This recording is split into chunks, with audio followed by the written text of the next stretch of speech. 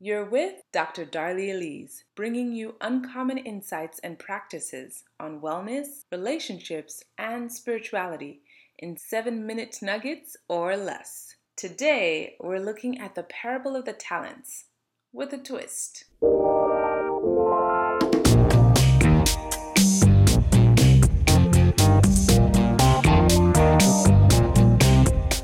We're told of a man in Matthew 25 who, prior to going on a journey, gave to each of his servants a measure of wealth. To one he gave 5 talents, to another 2 talents, and to the third 1 talent. The servant with 5 talents invested them and made another 5. Likewise, the servant with 2 talents doubled his. Meanwhile, the servant who received 1 talent went and dug in the ground and hid what was entrusted to him. What if we considered sexuality as something God wants us to wisely invest and not squirrel away? Indeed, Scripture paints a portrait of sexuality as a good thing, created by God as part of our inherent makeup and intended for us to explore in a lifelong union with one complementary counterpart for the health and happiness of the male-female pair, the strengthening of the church, and the well-being of society. Yet, so many Christians in my generation, myself included, have subscribed to the idea of proverbially burying our sexuality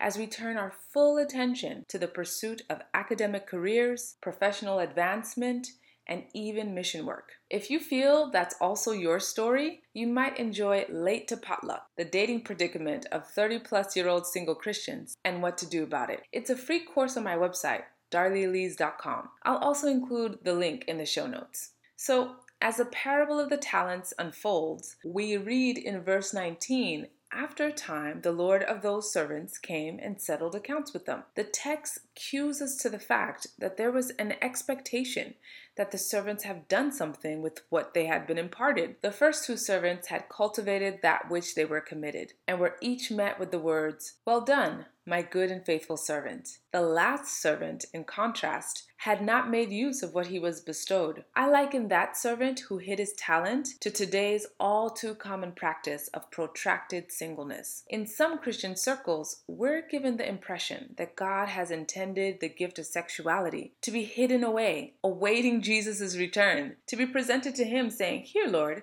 I've saved my virginity." If this is the bizarre interpretation of sexuality you've been taught, I'm so sorry. It is this deferment of investment in marriage and family life among Christian young adults that lends to the world's misconception that Christians are sexually repressed individuals. If we look at verse 25, a rationale is given by this third servant for his misuse of his trust. He says that he was afraid, fearful of who his master was. He had a false impression of his master, and therefore a fundamental lack of appreciation for what he had been given. Could it be that we see God as did that servant? As a ruthless master? In verse 24, the servant says, "Lord, I knew you to be a hard man." This is what gave rise to the servant's self-preserving act of burying his 1 talent. I think because we have the impression God is anti-sexuality, we too suffer from a lack of appreciation for the sexuality we've been given. And that just may be the basis of my generation's hesitance to invest our healthiest, most energetic, and most reproductively fruitful years of our lives in marriage.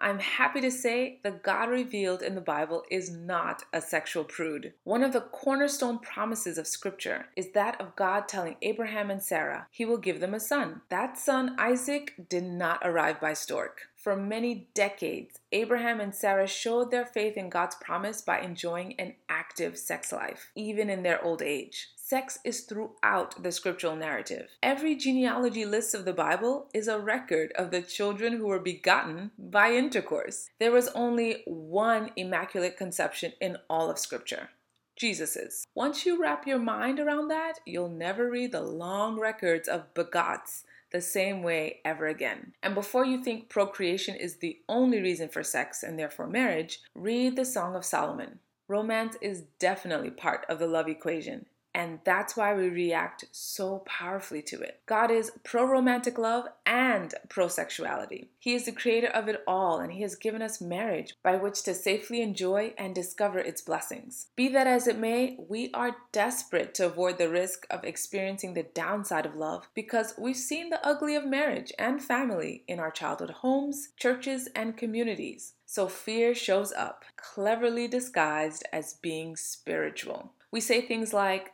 "I'm not even going to think about that," as if love, marriage, and healthy sexual expression are trivial aspects of our human experience that don't compare to life's other priorities. Another one is, "I'll let God handle that," or its more spiritually fashionable variant, "I'm waiting on God," as if God has already handed us the responsibility of stewarding this gift. Sure, love is risky. There's no avoiding that. But what is clear in Genesis and in this parable is the risk is well worth it. You'll come up empty for a substitute for the deep fulfillment brought by being fully known, fully loved, and fully committed to for life. Across the stretch of human existence, history is littered with the preceding generation's failed attempts to find their replacements. I'm of the opinion the so-called gift of singleness is the modern Christian push to positively reframe the otherwise damaging practice of protracted singleness. Let me tell you what I find so beautiful. Genesis teaches us our sexual origin is not that of repression or suppression, but instead of healthy sexual expression. Biblical stewardship is not about preservation. That is worth repeating.